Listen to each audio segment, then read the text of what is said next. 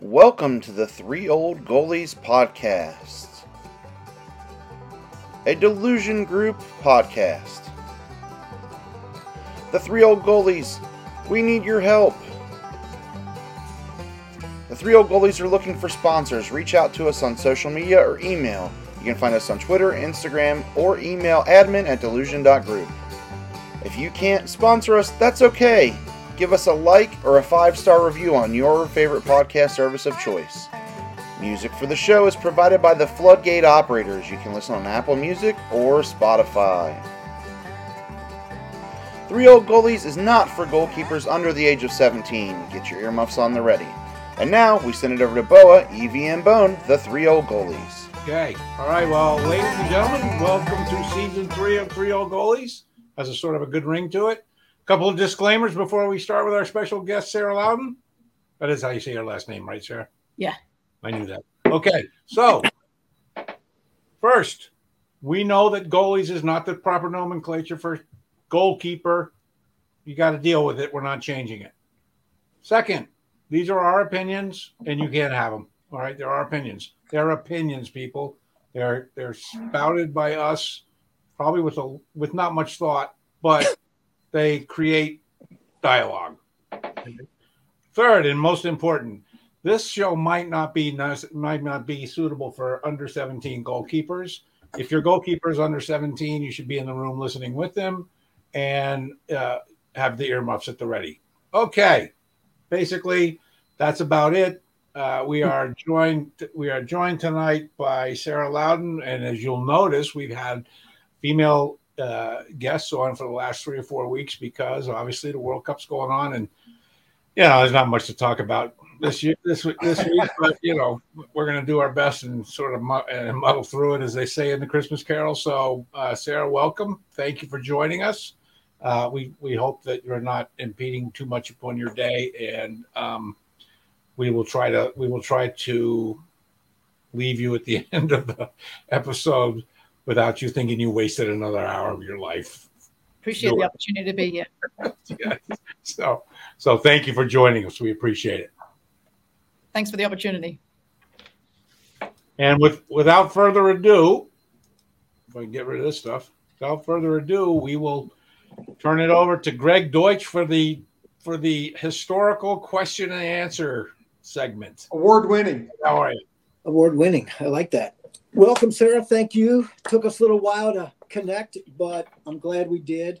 In case you don't know, she is the assistant coach for the Houston Dash of the NWSL. Her second stint, in case you didn't know that as well, which we'll get into. So again, welcome. Little background, guys. Mr. John Boa, she grew up and played for Newcastle. Oh, my. Wow. Geordies. Love the Geordies. And she played at, and I'm wondering what this level is going to be like, Gateshead College. Close. She's in the Hall of Fame. What level is that to us here in the United States? It's a good question. So I left school at 16, so I guess the equivalent would be like a prep school, but it's not really. It's hard. There is no equivalent really, to be honest. But I played from 16 to 18. It's hard to really explain. It's not really higher than Ivy League. It's not higher than Ivy League, I can tell you that. And where is Gateshead exactly? So Newcastle upon Tyne. There's obviously the River Tyne. It's Gateshead on the other side of the water. Okay, got you. Okay. Yeah. So share with us, because this journey is pretty interesting, fellas. I mean, England, Mississippi State, Mississippi, Louisiana, Texas, Florida, Pennsylvania, back to Texas. I mean, incredible journey. Can't wait to hear more about this. So how do you get from England to Mississippi State? Yeah, that's a really good question. Basically, just bought a really old camcorder back in the day, started recording highlights, put some Rocky music into it, and then kind of created a DVD and sent it around to, I worked at a shoe shop at the time, and I think I was making £3.25, which we always make jokes now, like as a family and with my friends, that we wouldn't roll out of bed for that right now. But yeah, so I worked at the shoe shop, £3.25 an hour, and every time I used to get paid, I used to just basically use the money to try and send DVDs to the US. Ended up at Mississippi State, was there a year. SEC soccer, obviously, different level compared to where I was coming from in terms of speed of play and athleticism. So wasn't quite at the cut at that point. Didn't have much time to develop, as you know, in college soccer, especially at that level when you're trying to win games. So ended up moving to Lake Charles, Louisiana, and went to McNeese State University, which is obviously a smaller Division I school. So got a different experience. What? Plus, by the way, Bob. Plus, sorry to interrupt here. She went from Newcastle to Starkville. Yes. And then immediately was like, I'll take the £3.20. Thank you very much. I want to go home. Well, what's funny is when I first came to America, the flight, so I flew from Newcastle to London, yeah, and then London over to Atlanta. And when I landed in Atlanta, obviously I had to take a flight to Starkville. And the flight was just me in a circus. So first experience. This is terrible. We shouldn't be doing this, but yeah. That sounds like U.S. soccer. Yeah. Okay, sorry. It's okay. No, hey, this is what we do at the show, right? Just being a circus. So being a circus, yep. Was it between Mississippi State and somebody else, or what did it come down to? Why did you choose Mississippi State? To be honest, it's an interesting question, and maybe if there's parents that listen to this, I think I chased the money. I didn't have the opportunity to visit.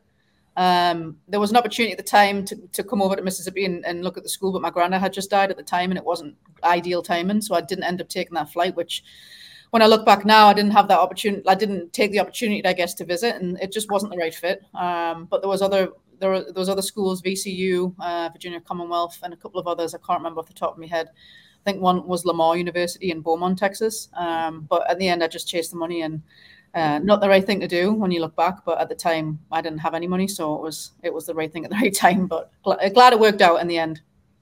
And then share with us how you end up, of all places, McNeese State. I mean, that's, a lot of people don't even know where it is. It's in Louisiana, certainly a mid-major. So share us how you go from Starkville down to there. Lake Charles, right? Yeah, Lake Charles, exactly. Yeah, Cindy Williams song. Oh, there you go. Yeah. No, I basically had a friend in the Southern Conference and had been recruited by a couple of schools in that conference. Obviously, it's no longer formed, but yeah, basically ended up just kind of knowing that conference and reached out to some coaches and McNeese a bit. And to be honest, it was a great experience in terms of what I got out of it. I think I'm a coach. I always wanted to be a coach, but I think just going through the experience at Mississippi State and kind of being a small fish in a massive pond, and then kind of being a bigger fish in a smaller pond, just got both experiences. Yeah, you mentioned you always wanted to be a coach. When did you know that you wanted to be a coach? Really. And did you think the path would be take you in all these places that you've been in? Yeah, it's a good question. I think really young. I mean, I was obsessed with Newcastle United when I was younger. Kind of got dragged up around the game and was a massive Bobby Robson fan. Kevin Keegan. Oh. Like I had a terrapin called. We had two terrapins, one called Kevin and one called Keegan. But yeah, I was just Newcastle mad. I used to go to the training ground and try and get like Alan Shearer, Darren Peacock, Les Ferdinand, all those players when I was really, really young. Used to try and go to the training ground and get their autographs. Anyway, so yeah, I used to play Football Manager, which I don't know if you guys have heard of it. I mean, Football Manager is like a game for the PC. Yeah. It's not FIFA. You're basically a manager, and you manage obviously a team. And I used to always basically manage Newcastle, and then I used to co-manage Man United, and I used to try and find David Beckham back to back so he would come to Newcastle, but he would never come. But yeah, just basically obsessed with that PC game. I used to spend 10 hours a day on it, and to be honest, if I got back into it now, I probably would lose my job. So yeah, that was really it. And I just knew from a young age I was obsessed with the man management side of things, and yeah, that's why I ended up in Florida, which I'm sure we'll talk about at some point. Yeah, we will. But we're not to that pathway yet, because you go to another, what I would say a small school to earn the trade. You start at Wayland Baptist University. Yeah. All places. Again, why? Yeah, I spent a week there one night. No, basically, I was there for. I like her. We got to get her back on. You're already back, Sarah. You're back already. No, it's kind of an interesting story, but because I'm international, I was international. I'm an American citizen now. You can't tell because I don't really have the American twang, perhaps, but yeah, basically, like I didn't have all the paperwork, and obviously you have to go through the whole international process. And so, to be honest, there was universities that I spoke to try and get assistant positions, but once it came down to it, and they realized that you were from the UK and like you didn't have the paperwork, and they weren't able to sponsor because of funding, I ended up going to Wayland, and they were willing to do it. I don't think they kind of understood what it all entailed, so I ended up paying my way for an interview. I just paid for a flight up there. I think I went from Lake Charles to Dallas to Lubbock, and then drove like 50 minutes to Plainview, Texas. And it's clearly named Plainview for a reason, because there is nothing there. No hills. Yeah, and so I was there for 9 months. It was my first coaching gig. Had no idea what I was doing. I was pretty much the same age as the players, especially the seniors. Well, you fit in with most coaches in college then. Well, yeah, exactly. Yeah. But just got my master's degree, was fresh into coaching, and it was great. I mean, it was a good stepping stone, but I knew it wasn't going to be a long stay, perhaps, if you like. And so I knew I had to kind of learn what I could and then move on. So yeah. Yeah, and some, you move on to the Houston Dash. Sam, again, another school out of the blue. Matter of fact, if you're playing at home, if you know these mascots, let us know. Sam Houston State. Okay. Again, how does this Houston Dash and Sam Houston State journey go? Because you were doing them literally at the same time. They were overlapping. Obviously you were doing a lot of studying as well, but like the shell game here. Yeah, this would have been at this point probably like 24, 25. And at Wayland, I knew kind of after being there for a year. So I was a kinesiology instructor as well as teaching. As well as coaching. I always wanted to I always had the itch to get in academia. I also think it makes you a better coach because you're having to teach. And so once I had finished the year there, I messaged Randy Waldrum. Obviously, we all know Randy because he's just been competing in the World Cup. And just asked if there was any opportunities. And at the time, the league, I think it would have been 2014, the back end of 2014, the Dash had just started. And so, Randy had no help. I think that was just the head coach that was the paid position. And so I think any help that he could have got, he would have snapped anybody's hand off. So he said yes. So I basically drove down to Houston. It was 11 hours across Texas, down, I guess. And so drove down to help with tryouts, drove down to help with the game. And then I was like, I got to do this. I'm going from the level of Wayland, and no offense to that, like it was great. And obviously I had no business being in the pro game, to be honest, at all. But just the opportunity, I had no college debt. I was really lucky, and I had friends in Houston, teammates. So it was like, let's do it. So volunteered there. And then the goalkeeping coach was the head coach at Sam Houston. So that's how that worked. He was also my D license instructor. So he knew us, which helps. You know how that works. It's all about who knows you or who you know. So got on there for 2 years, and I was with the Dash the first year through that. I used to drive back and forth on I-45. It was like probably like an hour and 20 minutes every day there, and then an hour 20 minutes back for training. But after the second year, it just got too hard because the head coach was still going down there, and obviously we both couldn't do that. So towards the 2017 year, it was very sparse that I was down there, but I was still going to games and helping out as much as I could. So, you mentioned Florida, University of Florida, a little bit before. So now the hookup here, and before you tell us how you got to Florida, I want to know, were you getting educated on the Power 5 schools as far as SEC, ACC, Pac-12, what regions were strong, what weren't? Did you have any feel of this before you got to Florida?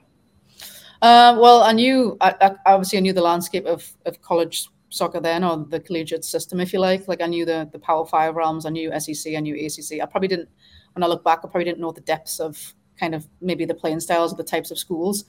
But I did know University of Florida just because of Abby Wambach and obviously Becky Burley, who, I sent, that DVD that I paid £3.20, I worked for an hour for £3.25 and probably didn't make enough to send it to Florida, but I did send a video to Florida and didn't get a response, and sent numerous emails to Becky and didn't get a response, coaching wise and playing wise. And so I just kept banging down the door, and eventually she answered, and she had no choice really. So I just kept emailing her, and eventually I went to probably jumping ahead here, but went to an event that I knew she'd be at, so she was cornered, so she didn't have a choice but to respond. We laugh about that now. So you were there 4 years. And fellas, I don't know if you know this, but she wrote a book. She wrote a book. Yeah. A very short book. I mean, it's very, very short. So at Florida, she was the title she had was the director of operations, which we're going to get into a little bit. But the book was basically with Becky, about Becky, sort of the perspective of her sharing what she knew with Sarah. And the title is A Desk and a Chair, Investing in the Next Generation of Leaders. So share with us, why you wanted to write that book and what would people get out of it? Yeah, well, the first thing is when I went to Florida, there was no director of ops position available because they had just hired one. So when I was trying to figure out how we're going to make it work, me and Becky were trying to figure out how we're going to make it work. We looked at like various positions. Like we looked at honestly, like it sounds silly, but we looked at positions in the cafeteria. We looked at positions as a janitor, and we actually came up with being an equipment manager. So I was actually the kit woman for 2.5 years. We just extended it as long as possible because I already had a master's degree. So I ended up getting a second master's degree and just kind of did the minimum hours and as much time as there as I could. And then the director of ops position came available. But yeah, I wrote the book just because Becky was retiring, and I like that plug. Nobody should buy it. I can send it to you. It's only on Amazon. I'm not there to make money. It's only on Amazon just to laugh and share it with everybody. That's fantastic. We know Becky really well. Yeah. So she's been on the show, right? You've been on the show. And you're on the show. Actually, I'm going to interrupt you real quick. Evie and John, I got to deal with my dog right now. So unfortunately, Michelle's not here. So I'll be right back. So take over here, fellas. Well, yeah, go ahead. Sarah is actually the second author we've had on 3-0 Goalies. Yeah. Pat Johnson was on, So I mean, we're cultured. John Grisham played goalkeeper at Ole Miss. Yeah. But we haven't had him on 3-0 Goalies yet. Tom Clancy's dead, so that's the second one, Sarah. Yeah, there you go. Yeah. Wow. Sarah, I'm from Mississippi, which explains my encyclopedic knowledge of football. But yeah, I have some buddies that played American football there at Mississippi State, big time. What did you think of that the first time you saw an SEC football game? We had the cowbells, and it was like really obnoxious. It was right in my ear. But, I mean, it's unbelievable. Like, it's so funny because people back in England are like, even me to this day still can't wrap my head around. You've got amateur athletes down there, and you've got 90 to 100,000 people packed in a stadium. But no, I mean, unbelievable. SEC, Florida, Mississippi State, LSU, I've done it all. Obviously, being in Louisiana, like LSU is obviously a very unique environment. Penn State was a unique environment when I was there too. But yeah, Florida and Mississippi State, those were some games that I went to a lot. And they only so here's the question I want to ask. You go from Newcastle to Starkville for preseason, I assume, correct? Yes. How was that? Hot. Yeah, really hot. But I was really fit because I was a freshman and I was very keen. So I was really fit. But yeah, I mean, again, like the heat in general, like, I mean, I'm in Houston now, so obviously the heat, it's like 100, over 100 every day. But yeah, the heat, you never get used to that, playing in that. Even going to Louisiana, it's much more humid. Oh, yes. But yeah. I drink a lot of water. So what made you want to leave to go to Penn State? How did you find out about Penn State? I'm sure, Becky was very supportive of you as you did this, but again, why Penn State? Well, there was opportunities throughout the 4 years of Florida. I think like within 6 months of being in Florida, there was an Ivy League school and another school. Well, it was in Hawaii, which, I mean, that's great. But at just like Starkville. Exactly. My parents were like, take it, it's Hawaii. But no, there was opportunities, but I felt like I had just got to Florida, and I just felt like I'm a very loyal person. So I felt like I just felt like I had so much to give, and within 6 months, I wasn't a shell of what I could give. And so, Penn State was obviously with Becky retiring. We knew that was happening, obviously, with the book. And so I just needed one more step before the next opportunity. And I basically took a risk. Instead of waiting for the summer cycle or carousel to open, I decided just to commit to somewhere that I knew that would be completely different to Florida in a great way. Obviously, Becky and Erica are similar in terms of like the leaders that they are, the core values that they have, but they run the programs very different, and I knew that. And so that was one of the reasons why I wanted to go there, was to kind of have it was 9 months or 8 months to get, the last experience, and if you like, before I kind of go do it on my own. Because a lot of people were like, how long are you going to stay, kind of hidden, basically, and you should go do it yourself, or you should go kind of, be a first assistant or assistant somewhere else. So went there as a volunteer and learned so much in the 8 to 9 months that I was there. And then I knew from there that I would just be patient and wait for the next opportunity, which was at Houston again. Yeah. Share with us, quote unquote, what did you learn at Penn State that you could share with us that is specific and not vague, and sort of the same things. Obviously you were under Becky a lot more, but maybe 3 things that really stand out from you that you really learned and apply today. Yeah, that's a great question. I think from Becky's program, a lot of it is just person over player. And so it's kind of like one thing that I would say is like, not as a coach, like the emotional control that you have to have, and how like Becky, Vic, and Alan, and how great they were at not letting the environment change who they were. That'd be the first thing. The second part is just, I guess, this has kind of put me on the spot because there's a lot of things that I learned. Yeah, I think the second thing would probably be the people that you surround yourself are your success.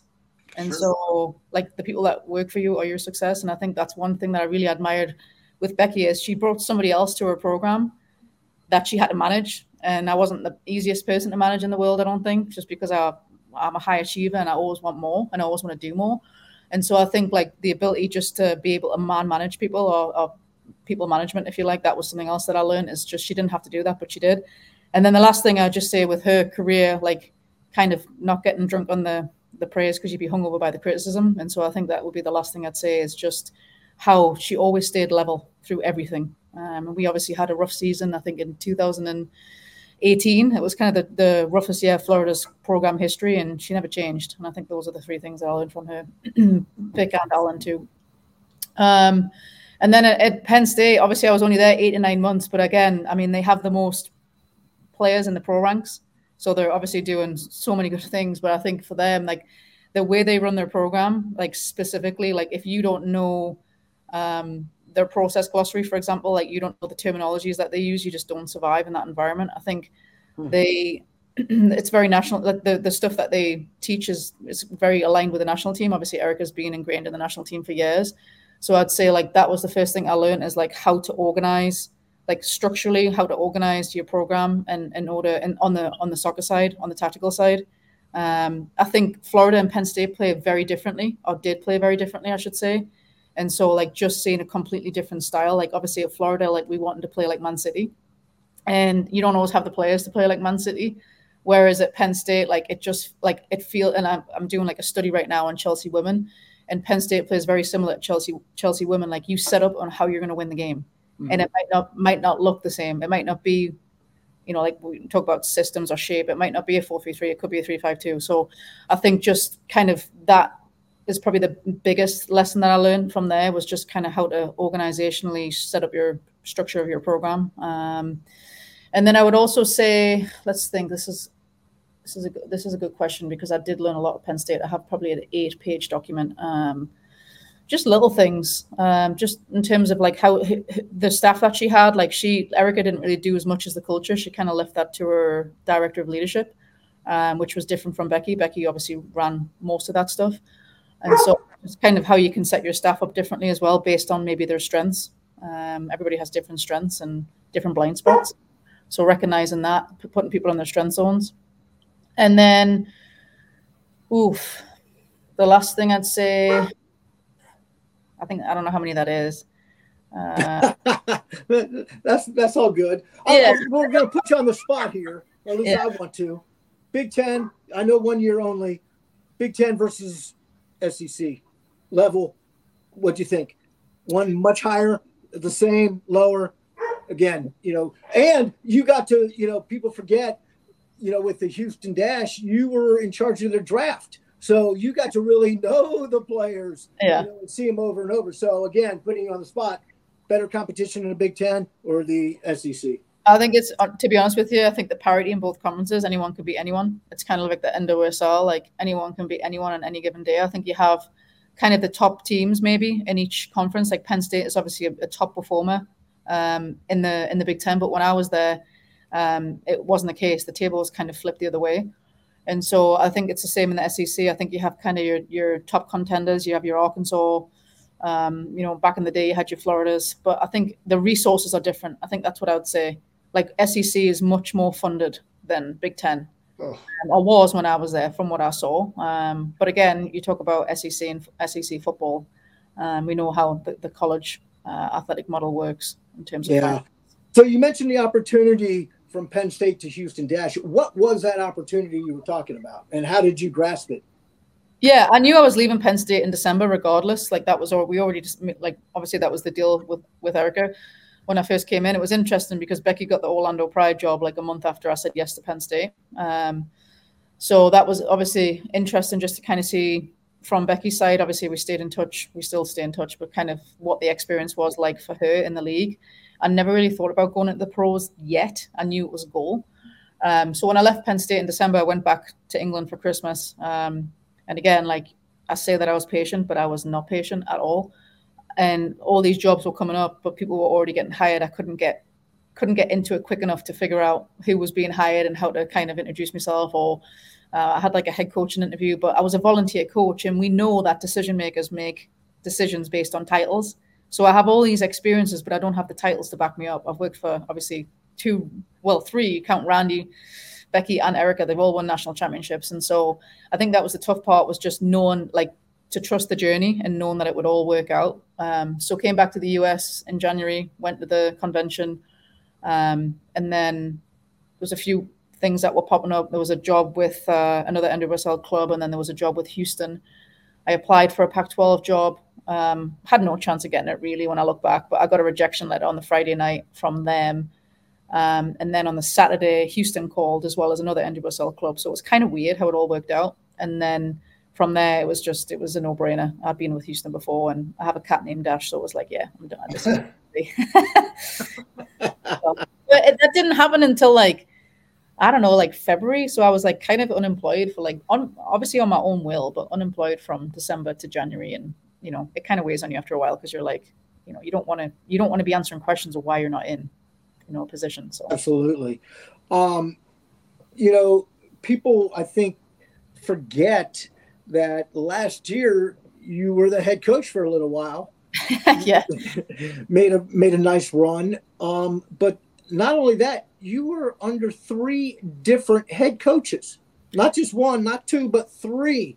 I mean, share the mental aspect of this profession in dealing with, again, 3 is so uncommon. 1, okay, 2, like, whoa, but 3, like, it's an avalanche. Yeah. So what was that experience like? Well, again, imagine going from being an equipment manager to a director of ops to a volunteer coach, and then 6 weeks after you take an assistant job, you're now the head coach of a pro club, in an acting role. But again, it was an acting head coach role. But I go back to like the experiences that I had from Penn State and the experience that I had from Florida. Like, I knew the people that I needed to call. I brought Alan Kirkup in to help. Becky was a consultant for me. So I think straight away I knew what the blind spots I had, or I thought I did. And I tried to surround myself with people that had those experiences and strengths. And so, yeah, I would think I was in charge for 11 games. It was, to be honest with you, it was on the outside, it probably seemed like everything was great, but like as a head coach, you have no idea what it's like to be in that seat unless you're in it. And I think that was the biggest lesson, is just the management. You're going to manage players, but then you've got another 20 staff members that you're also managing. So you've got the high performance department, you've got the medical department, the equipment department, the doctors obviously are fall under medical, but just all these other facets, the operations side of things. And so, and then you're dealing with media, never been involved in a media press conference or whatever, and had no training. So I think the club was just like, all the best. Here's some questions to practice. But yeah, so it was a great experience. It was definitely, I wish I enjoyed it a lot more than I did, because we did decent.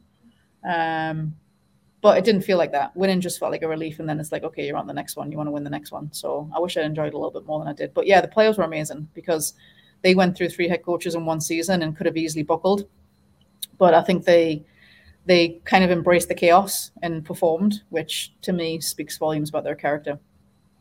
Yeah, I want to share with our listeners. I mean, she has her USSF National A Senior coaching license. She's got her United Soccer Premier Diploma. She's got her PADS, in case you forgot what that is, Professional Athlete Development Specialist. You've done your research. I want to know. I want to know the last one. I know the other two. I want to know about what you've used that certification for in this field you're in now. Athlete development, is that what we're talking about? The Professional Athlete Developing Specialist. Yeah, it's a great question. I think something I'm really passionate about, and to be honest, if I wasn't a coach, this is probably what I would be doing, or something that I'm passionate about. But I think the MBA has it. It's basically to help athletes, student athletes and professional athletes for transition. So we know, like, when you finish high school or you finish college or you finish your pro career, that it's kind of over. And a lot of times athletes that's their identity. It's who they are, when it's really not. And so it's basically helping athletes with transitions during sport and then after sport. And I mean, I see it in our club, and we have rookies that are coming in that are making money for the first time. We have players that are on the ends of their careers, or edge of their careers, where they're about to be done. And so it's basically just kind of a system and a process to help with that transition of what's next. You guys have seen it, like with academy teams, especially like in the UK and probably in the US too, where these kids get dropped at 16, 17, and it's their life, and all of a sudden it's just being taken. Yeah, I was just going to add, it sounds very much like the YTS. I went to one of the first YTS tournaments back a long time ago to watch players, and that's what they, you work in, you blow your knee out, you're working in a chip shop when you're 16. Yeah. You go from old, the cliff at Manchester United to fucking slopping green mushy cheese. So yeah. There you go. It's a good way to put it. Should have just asked John. Yeah. Let's talk about the current status of the Houston Dash. Obviously 12 teams, 6 qualify. You're in 9th right now. I find it interesting that sort of the heckle jive here. You're the best in the league in goals against with only 12, but you're the worst scoring with 10. You're the lowest in the league. Explain, and you're in games, obviously, but it's just they're not scoring. No rhyme reason for this, right? Yeah, I think it's tough. I mean, I think if I had the answers, I probably wouldn't be sitting on your podcast at 9:00. But yeah, goalkeepers. You need to be on the three old strikers show. Maybe you guys can give me some advice. What do you guys suggest? No. I think again, like going through, you go through all sorts as a coach, and again, it's another challenge, another obstacle. I think the worst thing you can do when you're not scoring is to focus on scoring, because it's an outcome and you can't control the outcome. So I think there's various things. You have to stick to the process. I think it's been a different season from last year completely. But, I think again, when we see, like, when we basically get back, which is in a couple of days, we get our World Cup players back.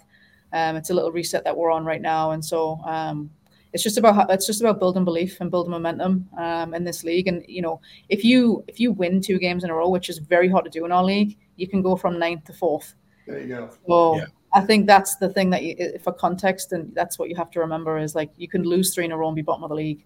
But it's all about building belief and sticking to the process.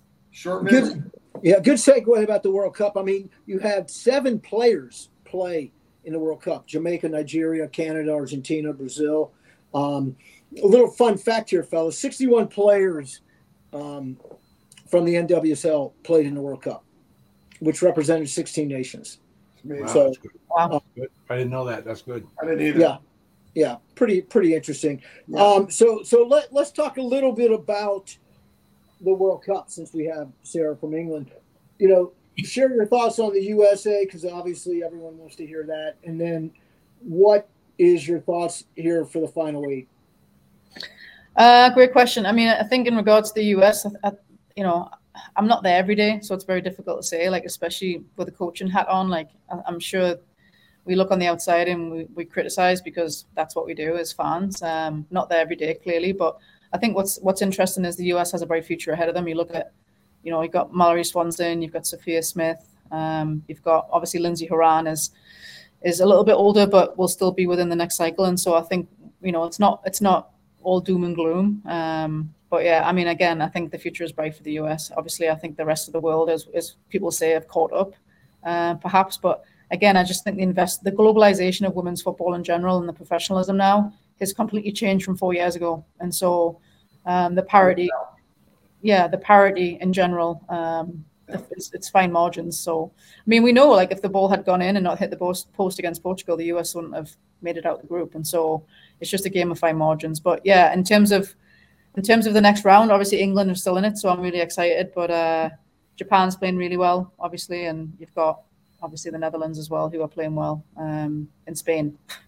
So, I'd like to hear, and I've been wanting to ask this question, the culture over in England, obviously taking over the U.S., it feels like, and it appears, they are producing better players because of the culture there. I mean, you look at maybe 4 countries, England, Spain, France, you could throw maybe Italy or Germany in there. And the game over there, as you just alluded to, is going past the U.S., it appears. Do you think that's going to continue? And how is the U.S., in your opinion, going to try to catch that? Well, I think the talent pool in the US is unbelievable. If you look at the youth system of the talent pool that's coming out. So I don't necessarily think that the US is going to get bypassed by any stretch. I think, obviously, like we said, there's other countries that have invested. I mean, look at Morocco, how far they got. And we know that in the Men's World Cup, like how far Morocco got in Qatar. And so we're seeing, and again, there's 3 African teams that made it to their the round of 16, which is amazing for the game. But yeah, in general, I just think, again, the parity of the women's game, like everybody is getting the same sort of resources, whatever it is. Like the league in England's got better. Obviously, it's a top heavy league in the UK. Yeah, it's a top heavy league in other countries like France as well. But yeah, in general, I think obviously the end of Basel, any team can beat any team on any given day, which is what makes it an exciting league. Well, the Women's Champions League in Europe is, like you say, top heavy. You take those top 3 or 4 teams from each country, it's pretty freaking good. Yeah, no, for sure. Yeah. Talk a little bit about, and people don't know this, I don't think. You have a player on the team from Nigeria, Michelle Alozia. A couple years ago, she was a trialist for you guys, and she also, I believe, currently part-time, she's a cancer researcher at Children's Hospital. So tell us a little bit about this special player. Yeah, Misha's amazing. I think what's really exciting, I actually remember Misha, we tried to recruit her at Florida and she ended up picking Tennessee. So I do give her a hard time about that. But just again, like there's a kind of a funny story where the coach at the time was telling her that she was getting a contract and she kind of blurted out, "No way." But yeah, she's an exciting player to watch. She's dynamic. She can score goals. Obviously, she played right back in the World Cup primarily, which she can do that too. She's very versatile. But yeah, graduated from Yale, works as obviously a part-time researcher and amazing person as well. And we're glad she's ours. Yes. Now, you'd mentioned your dual citizenship. How do you think that's playing in the women's game? We hear about it a lot in the men's game, but it's sort of like underground with the women's game right now. Do you think it's just percolating, because maybe the game is still so young in some countries where those players haven't been developed to come out and play for maybe a country that they normally wouldn't? Yeah, it's a great question. To be honest with you, I'm not really sure. I mean, I think, again, we have a player on our team, Havana Salon, who played for Florida that represents Jamaica. We have Michelle that obviously was born in California that represents Nigeria. I think it's very interesting. I mean, we see it on the men's side too, like with I don't know, the Balogun.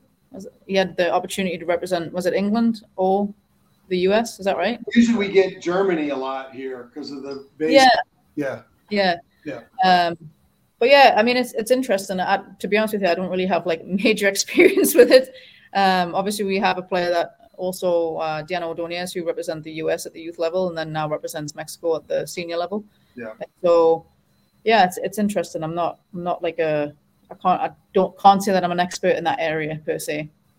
My last question is going to be about the expansion in the NWSL. You've seen it. Obviously, three new teams: New England coming on, Salt Lake coming on, San Francisco. Do you feel it's the right time for these teams to come on? And where do you see the league eventually? What number do you see the league eventually landing at? Well, what's interesting is the USL is going to kick off as well in Exactly 25, and so I think what's going to be really interesting is because obviously they went for D1 status. So what's going to be interesting to see is how that aligns with our league. And so there's some differences, right? So they don't have a salary cap, but we do, which then makes it a little bit more challenging maybe for our league. But I think again, in terms of the expansion teams, there's going to be more opportunities to play, especially with the USL. There's going to be more opportunities to coach from the USL to the NWSL.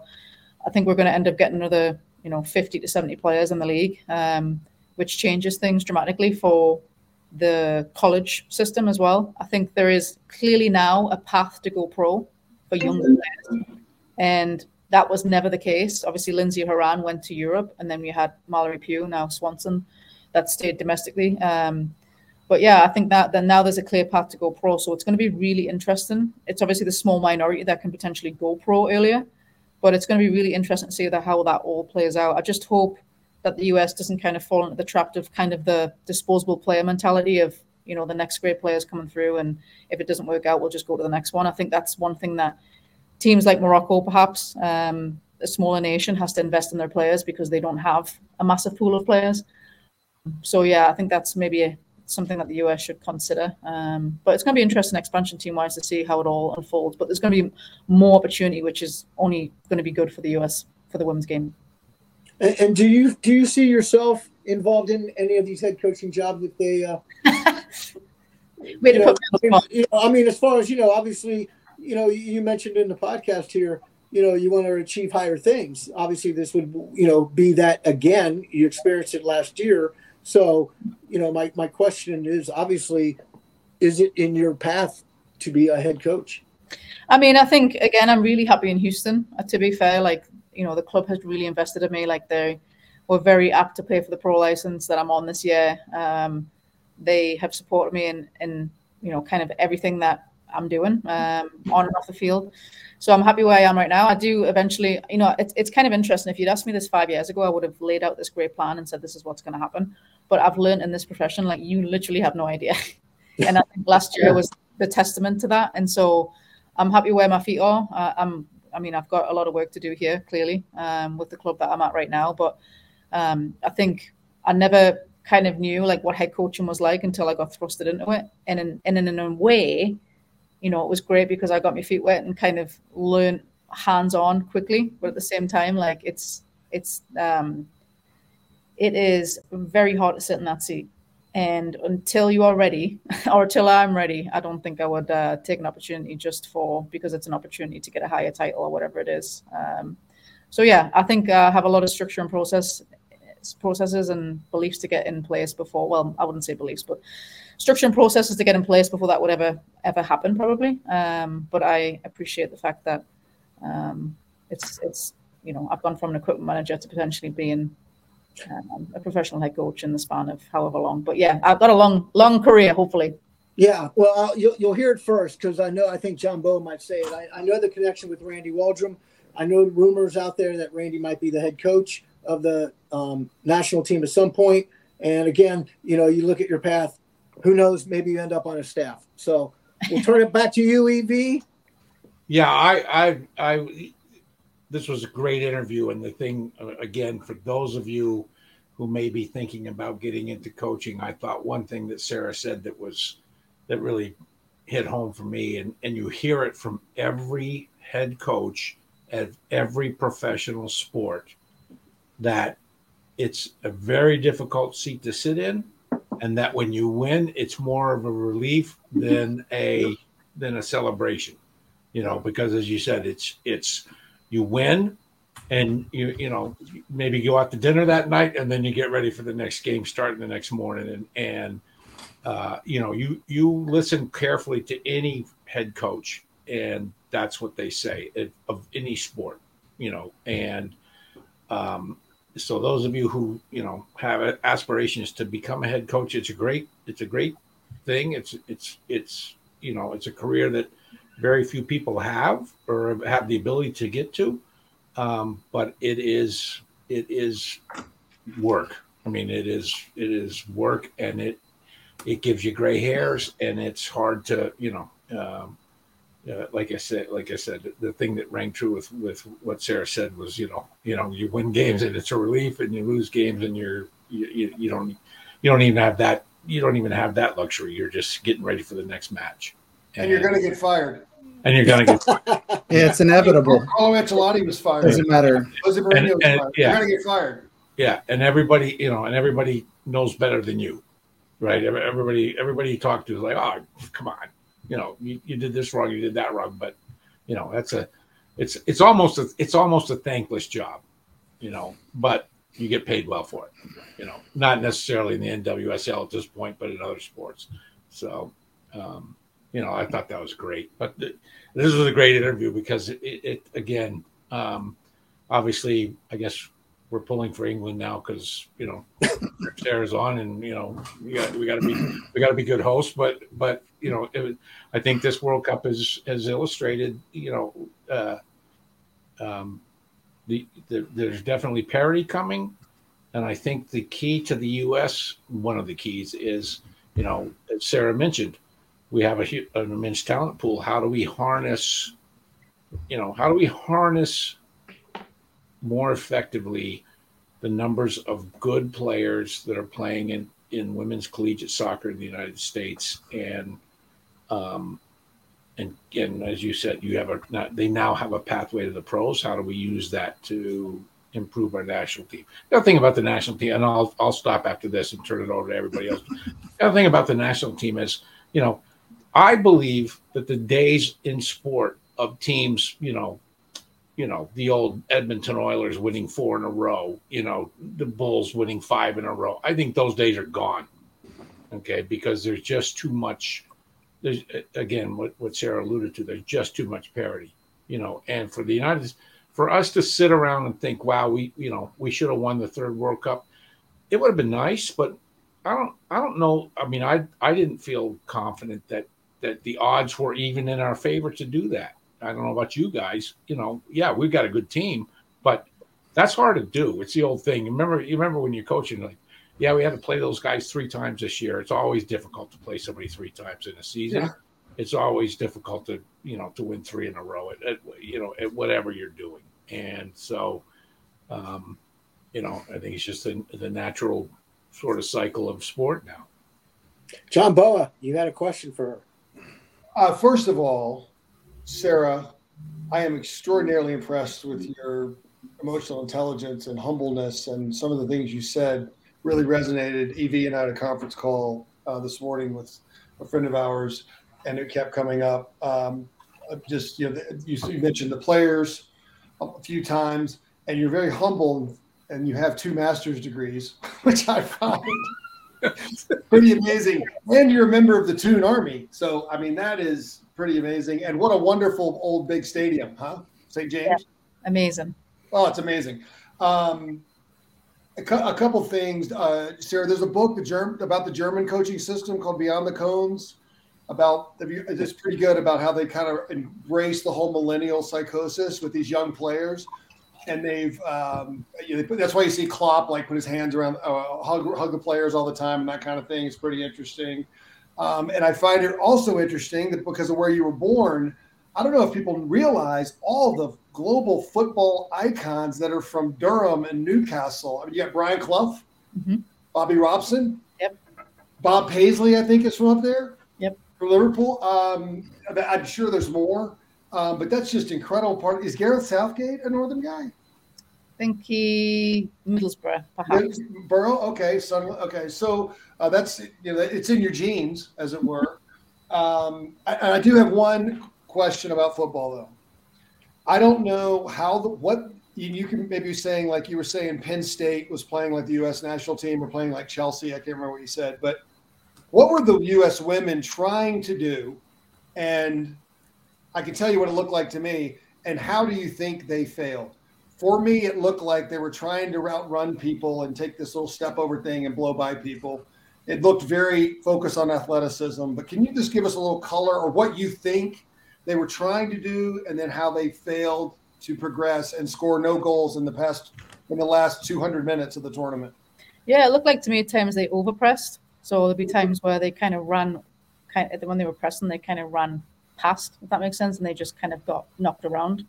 So, like, for example, if the wide forward is closing down the fullback, they're running straight at them. Fullback just takes one touch inside and breaks the press. And I think when you're pressing, as we know, like you have to all go together at the same speed, and you have to believe that you're actually going to win the ball. I mean, I think against Sweden, they were the better team. I mean, it was on early in the morning for me. Yeah. I don't know about you guys. Obviously, it was probably early for you guys on the East Coast too. But yeah, I mean, it's a great question. I don't have all the answers. I wish I did. I think it's tough to take off when you take off Alex Morgan as well. Obviously, she didn't have a great tournament. She missed her penalty in the earlier game, but I think it was just tough. Obviously, relying on experience more than anything. I just saw both attacking and defending. A lot of times we were strung out 18-18. Yeah. And I don't know much about this game, but shape is important, whether you're attacking or defending. And I saw ladies spread out 60, 70 yards at times. And it's tough to win games against anyone with no shape. Yeah, no, I agree with that for sure. Yeah, definitely have to have a shape. I'm sure that wasn't the intention. I'm sure they had a shape. Sure. But yeah, I think it's tough, especially if you can't keep the ball. Gotta keep the ball. Yeah, for sure. But thank you very much. That was really impressive. That was great. I have a random question. It's not, well, I guess it's not random because I do know a little bit about the Dash because I watch quite a bit of the NWSL. When you were coaching in 2022 and you had that 6-game unbeaten streak in that first 8, like in that stretch, were you like, we're never going to lose again? Did you have one of those moments where you're just like, hey, this is going really, really well. Like we're doing things right. Like, how did you feel as a coach in that stretch of games where you're like, hey, I might like, was it one of those moments? And I know you're super humble, but did you have one of those moments like, hey, I know what I'm doing here? To be totally honest with you, I had no idea that we were the Angel City game, that we were 6 games unbeaten at the end. Our media person told me, and I was like, really? And I had to, because I remember after the San Diego game at home, we went to Kansas and won 2-0. And we were like, in that game, it was kind of a smash and grab, I felt like, especially in the beginning, because they should have scored and we just kind of held on.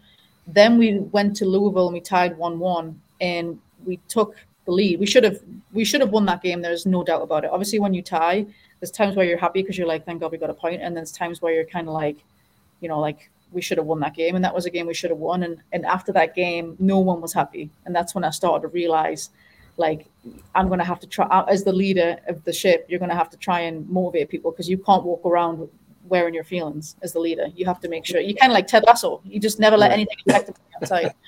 And then we go to Portland and we win 2-0, right, which is really hard to do. And then we returned home. Can't remember exactly. I think we returned home and tied North Carolina 1-1. And then we beat Orlando 5-0. And I remember in the Orlando game, it was 4-0. And it was like in the 80th minute, and I was still standing up and coaching. And one of the assistants turned around to me and said, "You're not losing the game. You can sit down." And I was like, "Oh, yeah, you're right." Like I had no perspective at all. I was just kind of tunnel vision. So yeah, to answer your question, I had no idea at the Angel City game that we were 6 games unbeaten. But yeah, every game was just, that game was the only focus, and that's all I could focus on. And I lost a lot of weight, to be honest. Didn't eat properly, didn't sleep properly, as you know. But yeah, no, it was a good experience. Can't wait to do it again. Mrs. Lincoln, how was the play? Yeah, exactly. Funny. Hope that answered your question, Ryan. Yeah. It's just one of those moments where, like, as the season went on, I thought, you know, as a coach, you look for those moments and you're trying to just, I know the focus game per game, but I think for me as a youth coach, I'm never looking at that. But I wondered on the pro side, if you're like, oh, okay, we got a good streak going here. Yeah, no. I just think in all league, like at any point, it can turn on its head pretty quickly, and maybe that's just maybe that's just been like watching the league. But yeah, in professional sports, I feel like you can win 3 games and all of a sudden you could lose 6 and you don't have a job anymore. So yeah, 1 game at a time. How do you feel as I know I have a lot of friends from up north, and some of them identify more with Scotland than England, but that's for another show. But how do you feel as an Englishwoman about one of your best players pulling a Beckham in the round of 16? Yeah, it was interesting because as soon as that happened, I knew it was a red card because obviously It should have been. You saw it. And John, do you realize who it was, like who the player was stepping on? No. No, not at all. No. There you go, Ryan. way. Yes. Wow. Yeah. Yes. Wow. That's who it was. Wow. Yeah. So she's watching her team step on one of her players. So yeah, one of those moments. Because when it happened, I was like, oh. Wow. But yeah. It's like the red mist, like you just can't control it. It just happens. But it reminded me of like Beckham and Rooney. That's what it reminded me of straight away. I knew it was a red straight away. I was like, this is going to get overturned. And when it goes to VAR, it's going to be overturned. Yeah. Ryan, I don't know if you know, during that streak, the first time they went on the road, she took the whole team, which is so rare. And she did that for bonding purposes. I don't think That's really cool. Yeah, that's really what cool. Made you I think of that? Was it all these masters you have? You're gonna do something different. I mean, what made you think of that? I'm just curious. Well, I just think everybody needed a fresh slate. I think it was a tough Challenge Cup that we had, and I think, like the San Diego game. Obviously, it was when everything went down. It was like 2 days before we were playing San Diego, and so we obviously, as anybody would, you stick to the plan because that's what you've got planned, and everybody's kind of aware of what we're doing. So I think that once we got that game out the way and we got on the road, it was a chance to kind of bring everybody and get a little reset and get some people on the road that maybe haven't traveled before, especially rookies, because that's always difficult if you've never traveled. And so yeah, I think again it was our operations person was not thrilled because obviously they had to book another 10 to 15 flights, but it was worth it. Wow, EV, teaching people how to be professionals. Exactly. What a novel concept. My God. Yeah, I was sitting here listening to Ryan's question, and I'm thinking, what you want to do as a head coach is you don't know, you may not know, that you've won 6 in a row, or you're undefeated in six games, but you want your players on that. They're like, dude, yeah, we're invincible. We're gonna, you want them kind of realizing that and thinking every time they go out, we're not going to lose, and that's one of the hardest things about coaching. It's one of the hardest things about what we were talking about this morning, Bose, on the conference call is like, how do you get that across to people? Yeah, the Bull Durham, streaks don't happen that often. You got to streak, and whatever you're doing is working. Yeah, I was at that Louisville, the match in Louisville, and it was like Racing had one of those moments, like I feel like every Louisville team does, where it's like there's 10 minutes left, and all of a sudden they decide they're going to just steal a goal, and that's how it felt. Like I just remember, I remember in that match, like very vividly in my mind, like as the team was just very dominant in that game until that last little stretch. Yep. You remember rightly. That's for sure. That was it. Jess McDonald header, I think. In the last stages. All right, EV. Okay, well, we'll go back to you, Sarah. Thank you so much. Sarah, again, thank you so much for joining us. We're gonna do John Boa's twirl around the European leagues here, and you're welcome to stay for that or not as your schedule permits. But thank you so much for spending the time with us tonight, and some great insights and some great soccer knowledge tonight, boys. That's exactly what that was. That was some great soccer knowledge, and as a lifelong goalkeeper coach, it would be fun to play for a head coach who thinks like Sarah Lowdon. I'll tell you that. Here. So. Here. All right. Well, Bose, are you ready? It's very short. And now for a little post-show discussion along with Boa's trip around the globe. Very you starting because the season hasn't started yet? Well, 111 hours and 32 minutes, but I'm not following that. Okay. All right. Well, let it rip. Let it rip. I was supposed to go to Chicago. We have this tradition where we always get together the first weekend of the season, a bunch of buddies, usually a guy from Sheffield, actually, Sarah, and some other dudes. But it got canceled. Well, Sarah may not know your Liverpool connections. Oh yeah, Sarah, I like being a redneck.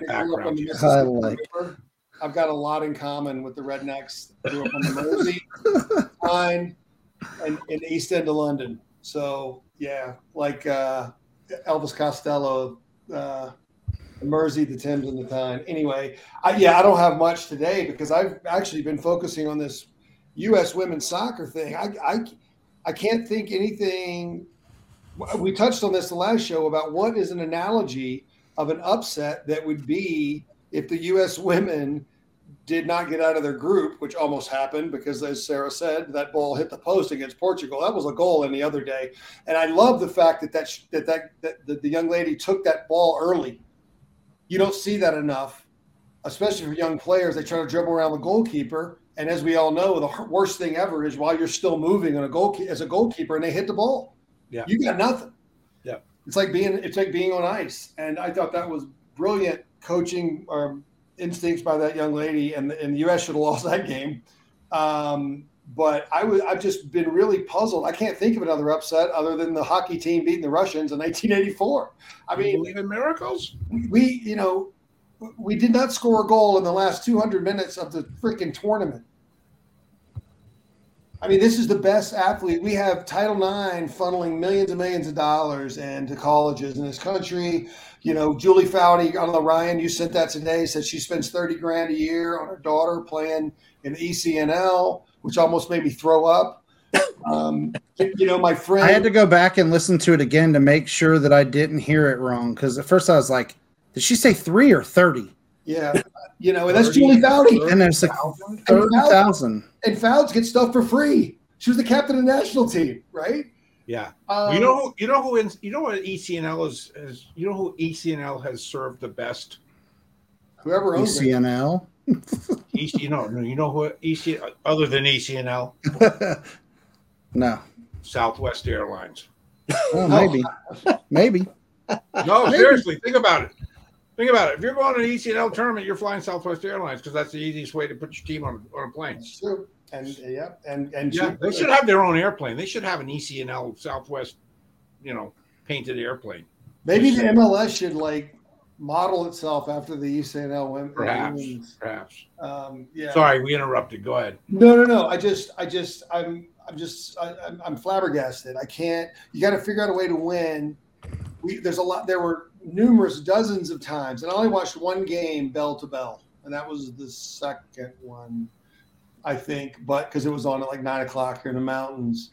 But the amount of time that our players in the middle of the park had on the ball, I mean, if you would have given that to Paul Scholes or a Julie Foudy or a Michelle Patini, they could have created the Garden of Eden like God did in 7 days.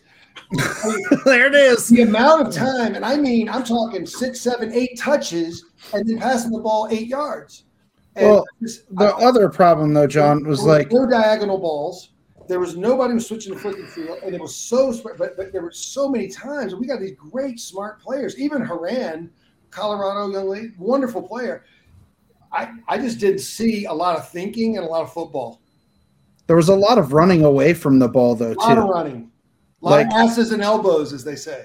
It was there were moments where the 3 players up top, so at one point, I believe it was Sophia Smith, Alex Morgan, and Trinity Rodman were all up top, and they were all just running away from the ball. Nobody of those 3 was checking to the ball in the midfield and creating any movement that caused any confusion for the defense.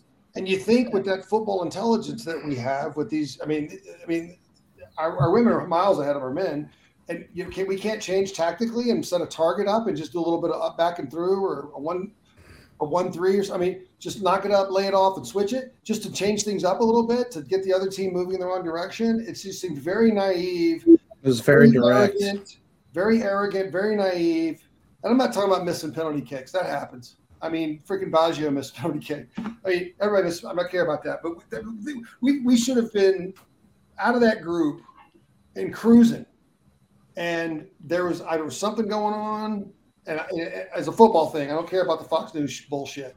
I'm talking about, ladies, this is the problem. We're going to change the way we're going to play because we're too predictable. And like you just said, Ryan, we're trying to outrun people. And you got this kind of thing, this high school through ball soccer nonsense. And I just, again, my daughter hasn't kicked a ball in 10 years, so I haven't watched women's football that much. But I love it because it's much more technical. And I love it because they always play 3 up front, mostly. But I'm stunned that nobody, people in the New York Times are talking about missed penalties. So anyway, that's my rant on the women. I'm sure I haven't heard what Julie and Mia and those guys have had to say. I can't imagine it could be kind. I think, Sarah, I'd be very interested in getting your opinion on this. How difficult is it as a coach? I know in other sports it's difficult, where you have a young generation and you have an older generation on a team, and you don't have any sort of middle generations. That's not even a word, but you know what I'm saying. And as a coach, when do you decide, you know what, damn the torpedoes, we're going with the puppies because, if nothing else, they're going to get some experience, right? Or you try a blend of youngsters and oldsters, or you just say, you know what, we're trying for our 3rd World Cup, we're going with the old girls. I mean, how do you I don't know, what are your viewpoints on that? Or even if, maybe that's not even a legitimate viewpoint, but what are you it is it's perfect question. I would love to address that too. Go ahead. Yeah, I think it's tough because you're relying on experience, and you've got players who've been there, done it, and are in kind of maybe the back end of their international career. We saw it with Abby when she was on the bench towards the end there. But I think I'm not very familiar with the international calendar of how it all works. I'm not sure how much time they get with them. The younger players, for example, obviously I know they're in our league for the most part. Obviously Haran plays overseas, but I'm not sure what they do in terms of how much time they get together when they're actually in camp, how much, whether that's through leadership, whether that's through training. Like, I know they don't get to work on set pieces a lot because they're not together a lot. So I think it's difficult as a coach. Like you're saying, it's kind of difficult if you've just got a couple that are in betweeners and the rest are really young. I could see why a coach would want to lean on experience, especially players that have been there and done it. So yeah, I think it's tough. Like I don't know. It's really as much as it pains me to say this, Manchester United has done this twice in their history. You had Sir Matt Busby built a team and then they had the Munich air disaster, built another team. Then he built the team that won the European Cup with George Best and Charlton and Law. Then Alex Ferguson did the exact same thing. And I hate to admit it, but you're talking about how hard that must be when a guy's 28, 29. Do you sell him to Real Madrid? Do you keep him? Do you keep it right back where it's going to get a little up there, maybe a little gray and a little lacking pace? What do you do to build that to? Because it's chess, isn't it, guys and ladies? So you can't just, everybody's like, well, just go get a slugger after the All-Star break and put him on first base. That's apples and oranges. And it's about rhythm and timing and personalities and all this other stuff. And it's amazing what Alex Ferguson did when he built 3 separate teams and won everything. Should have won 4 European Cups, frankly. Well, I remember one of the hardest things to do. Yeah, and I remember we had Hank on one of the episodes, and he was talking about the World Cup, and he said, and he was talking about the men's World Cup at the time. He said it's a young man's tournament. Yeah, right. If you look at the teams that are successful, most of them are young, faster, fitter guys than older guys in a tournament like that. And I'm just wondering if perhaps this was the tournament where that discrepancy between old and young players caught up with us and bit us. Yeah, and I've said this often. I think we all have, frankly. It's like with our men, especially. If we're going to play direct and we have these great athletes, then let's just go do it. I mean, who cares what we look like? Let's get results. Let's play like Norway did in 2000. Let's put the other team under pressure, and let's knock it around ticky-tacky, Mexican First Division nonsense. We don't have the mentality for it. We don't have the players for it. We got guys playing here and playing at Kaiserslautern. It's bizarre, but I think we should be direct. It's simple, up, back, and through. Yeah, you just can't expect the ladies to press for 90-plus minutes. Like, there was a lot of the same players pressuring for the entirety of the match. That Holland game, those ladies were wasted. Halfway through the first half, they were gone. I mean, it was up and down. Both teams were tired. You can see after about 25 minutes, boom. All right, so this is the 3 old goalies. So let's get some opinions here. The Swedish keeper, she made some outstanding saves. We'll start with you, Sarah. I personally think you got a good keeper. They're going to make those saves. Yeah, I think Musovic, though, like she plays for Chelsea. Again, I said before I'm doing a study on Chelsea, and they play Champions League. She fights with Katrin Berger for the top spot. And I think, again, yes, she makes those saves, but I think there's also something to be said with the pressure of doing it on the world stage. But yeah, for sure. But world-class keeper, for sure. And like I said, I think she's in a club environment where she's thriving too. She came in at the tournament in form. Yeah. Evie, your thought? Well, and we see it in any sport with a goal. You see the goalkeeper occasionally have just a game where you're not gonna score on them. You just know it. You're just not. It ain't gonna happen. And I think she had one of those games. And it'll be interesting to see how she plays in her next game. Can she stay at that level, or will it drop just a little bit? And maybe somebody pokes holes in her. But she just had one of those games that we could still be playing and we wouldn't score. Yeah. And it's just that happens, and you hope it happens with your goalkeeper instead of the other goalkeeper. Yeah. Ryan? Probably the best game of the tournament from a goalkeeper so far. Just the pure number of saves and quality of saves. There were a few that I was for sure were going in that she was able to get a hand on. But hats off to the U.S. women's national team keeper as well, Alyssa Nair, for putting in one of the PKs, right? So she took one of the PKs and finished it. So, when you look at that match and you look at the game really ending on the PKs by a millimeter, right? When Greg, we've talked about this, like if VAR doesn't exist, that game was continuing after that shot, right? So yes, the technology gets it right. But to end your World Cup run on a millimeter is tough. Yeah. John Boa? Well, I think there were several outstanding performances by goalkeeper. The Japanese goalkeeper had a couple of, instinctive indoor soccer, if you will, saves because, let's be honest, same size goal, right? My daughter played goalkeeper until she was 17 and she's 5'1". And I'm like, honey, you can't play like a 6-foot guy, it's just different. And that was very impressed with her. I don't think the Swedish goalkeeper is going to, I think she's in the zone and it's going to carry them. So I'm looking forward to some of these upcoming games. I'm kind of bummed. I'm glad Germany is out of any competition ever. As I'm sure our Geordie friend is as well. So, and your grandparents. I honestly, you guys, I'll say this for Sarah, I'm no women's football expert, but I have been very impressed by this tournament. Some of the goals, picking your head up, knocking around people, class, composure, good touches. I all the way up and down, but the goalkeeping especially, because that's what I watch the most, has been really, really good. All right. Well, so while we were recording this, because we're going to post it tomorrow. We're going to post this one really, really quick.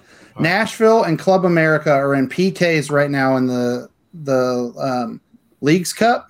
League or Leagues Cup, whatever. Right? And Club America literally just celebrated as they won, but there was a VAR of the save made by the keeper from Club America. He was off his line before the kick. So they're about ready to take another kick. So VAR has had two different game-ending situations in the last week. Wow. Nice. Something interesting. Two quick things, and I'm done. Sorry, guys. I was at the Chelsea-Wrexham game in Chapel Hill. Wow, it was really hot, but it was the United States fans' football IQ has gone up in the last 10 years. You guys have all been in those stadiums where some Yoko's these fans know what's going on now. Yeah. Chelsea's still fucking shit. Sorry. This Connor kid, they think this kid's the answer in midfield. They're high. So this is my prediction since the season's starting on Friday. Chelsea 5th, Arsenal 4th, Pool 3rd. Manchester United will finish 2nd, and City's going to win for the 4th time in a row.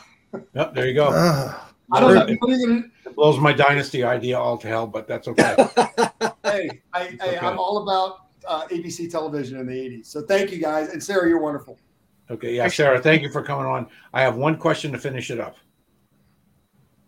Are Kevin and Keegan still alive? No, they're not. They're long gone. Oh, okay. I thought you were going to ask me who was going to win the World Cup there, but there we go. No, that's not important. Go ahead. Yeah, two turtles named Kevin and Keegan. Yeah, you're gonna select England at this point, right? Like that's exactly. Ryan's got it right. I mean, that was my pick from the jump. There you go. So I know I took some heat on Twitter for that, but it's fine.